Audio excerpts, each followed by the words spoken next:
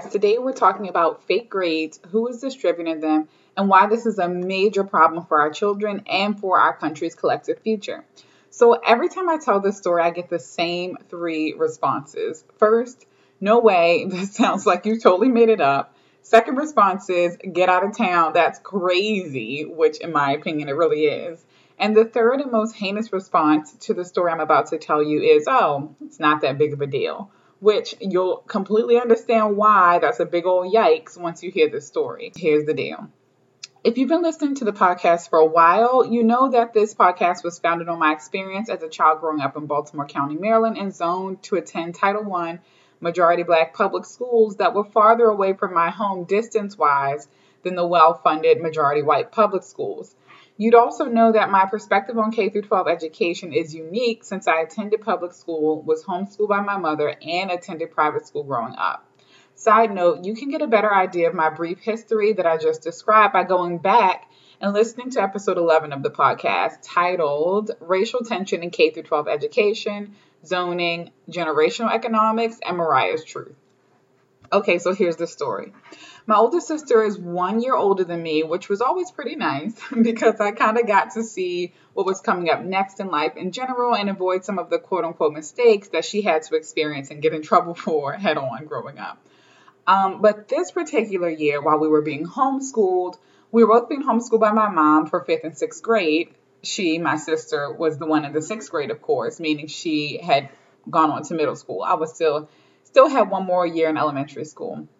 Now, when I say we were homeschooled, that means my mother intentionally did not register us to attend Southwest Academy, which was the middle school that we were designated to go to if we were to go to public school. But again, we didn't. We opted not to go to public school. So that means my sister never set foot in that school. My sister had never shown her face in the halls, had never set her butt in a classroom chair. For all Southwest Academy knew, my sister didn't exist at all, other than a name on a page. Because the way the system works is that since she went to the public elementary school that we were zoned for, they kind of like move the list of students' names over to the middle school. So that because most students just go from the elementary school to the middle school and they just move the list of names over and there you have it. The problem with that is you should still, as a school and administration, they should still be going through to check and see, hey, who exactly is attending this school versus who isn't and just got moved over through the list of names, because a list of names represents a human being. It's not just a list of names. So one afternoon, my mother, we're homeschooled, so we're home most of the day, especially in the morning. So one afternoon, my mother goes to check the mail, and a fairly large yellow envelope greets her inside the mailbox. The kind of envelope that, or envelope, however you choose to pronounce it, that report cards generally come in, or would generally come in then.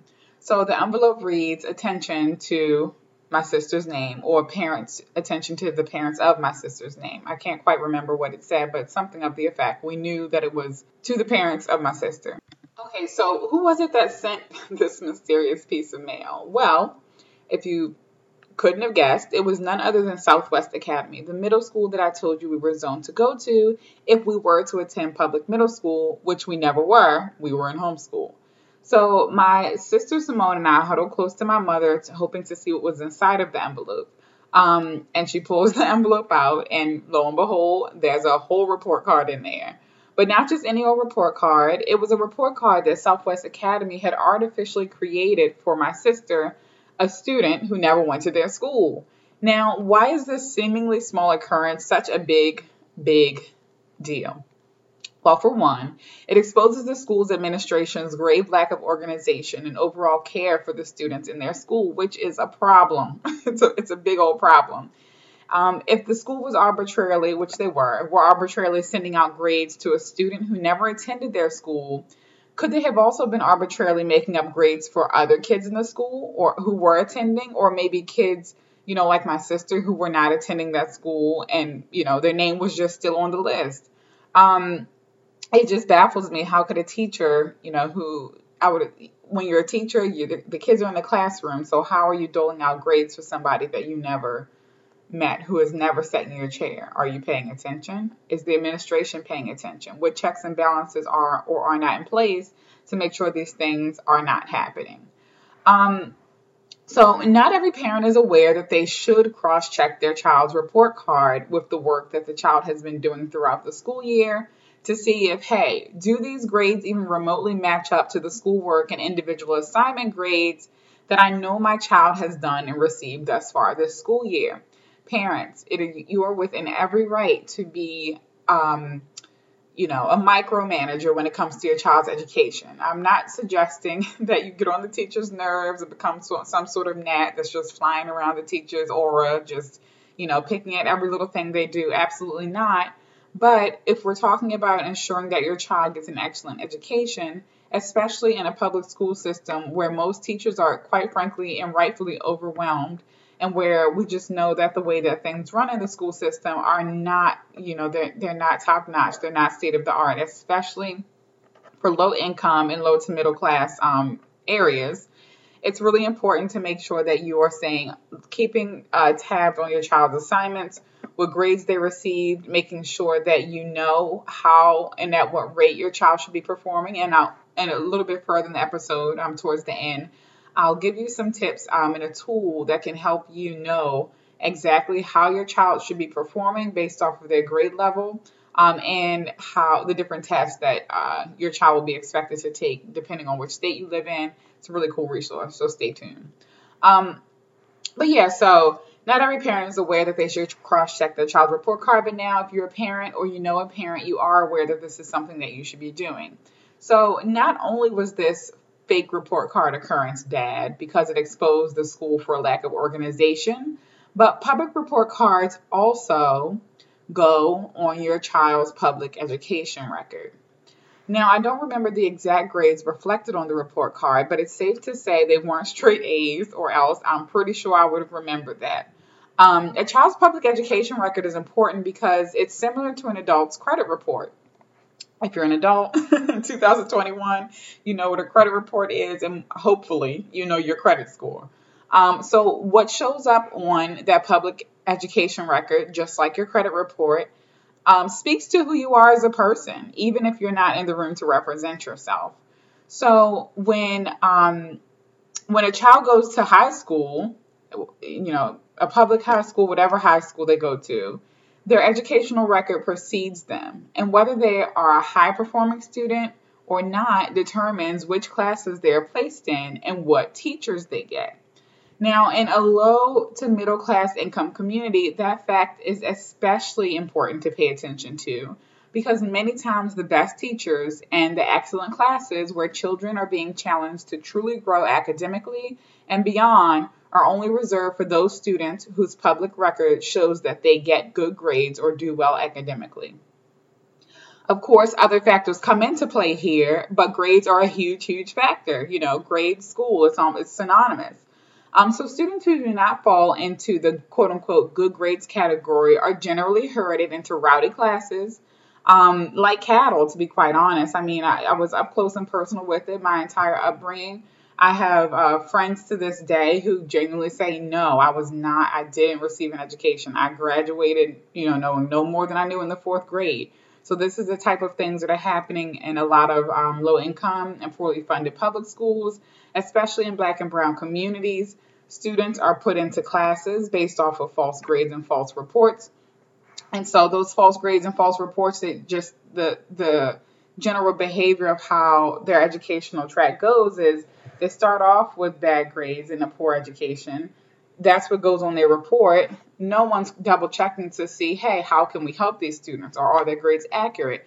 So they just get put in the bottom of the barrel classes and get pushed through, more fake grades are made up just to get them to their high school graduation and just to get them out of the school without necessarily making sure an actual education has been received, that they've actually learned and are prepared to enter into society and to be able to take care of themselves and grow, and do what they want to do in life. And so hopefully that, that little explanation or insight is concerning to you. And if not, I encourage you to go back, rewind, and listen to that again. So Yeah, students who don't fall into this good grades category are generally herded and pushed through the system and graduate high school with the education of most times a fourth grader, if that much. That's pushing it. Chances are that herded and undereducated students don't have adequate tools for immediately moving forward with making their personal adult dreams come true. And as adults, we know how important it is to have a dream and actually have the tools and ability to make what you want for your life happen. And three, regardless of good or bad grades, it's just common sense that a student should be accurately seen for who they are and what they are accomplishing, period. Um, how many of us like to be misrepresented? When someone gets your name wrong, 9 times out of 10 we say, hey, that's not my name, this is my name. If your credit report was wrong and somebody was giving you a lower grade than what you actually have, lower report than what you actually have, or an inaccurate report, you might say, hey, not having a level of accuracy on this report could lead to trouble down the line, whether you were given a more than you deserved or less than you deserved. At some point, someone's going to try and connect the dots to who you are as a human being, and not having accuracy can lead to trouble in so many ways. Wrapping up this story, my mother ended up calling the local news station, and the educator reporter, Tim Tootin, who is still the education reporter for Baltimore's WBAL TV 11 News, came to our house to cover the story. It was all quite dramatic and, to be quite honest, absolutely necessary. Because by sounding the alarm on my sister's story, Baltimore's public school system for that region was charged to put far more care into the way that students and their grades were being managed. Y'all, sharing the story of one person's truth, especially your own story and truth, can bring liberation to so many others. And it's important that we share stories like this because, for one, accurate grade reporting is still to this day, 2021 is when I'm recording this, an issue in many public school systems.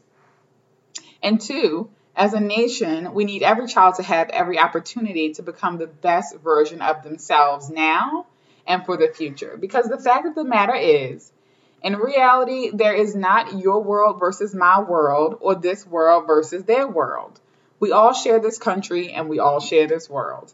So when one human being isn't able to function at their best, the domino effect touches all of our lives at some point in some way. So let's make sure that when the dominoes fall, they are pushing us towards a brighter future. So if you have kids or know a kid whom you care about, make sure that you or their parent is keeping in touch with the teacher this school year. Or, they might have multiple teachers. Just keep in touch. Ask how your child is doing. Look over your child's assignments and see what kind of work they're doing. What individual grades is your child receiving and on their individual assignments throughout the year? And make sure that those report cards that you're getting every so often, every quarter, are lining up with what you have been seeing on their individual assignments and in the work that they've been producing and things that they've been learning.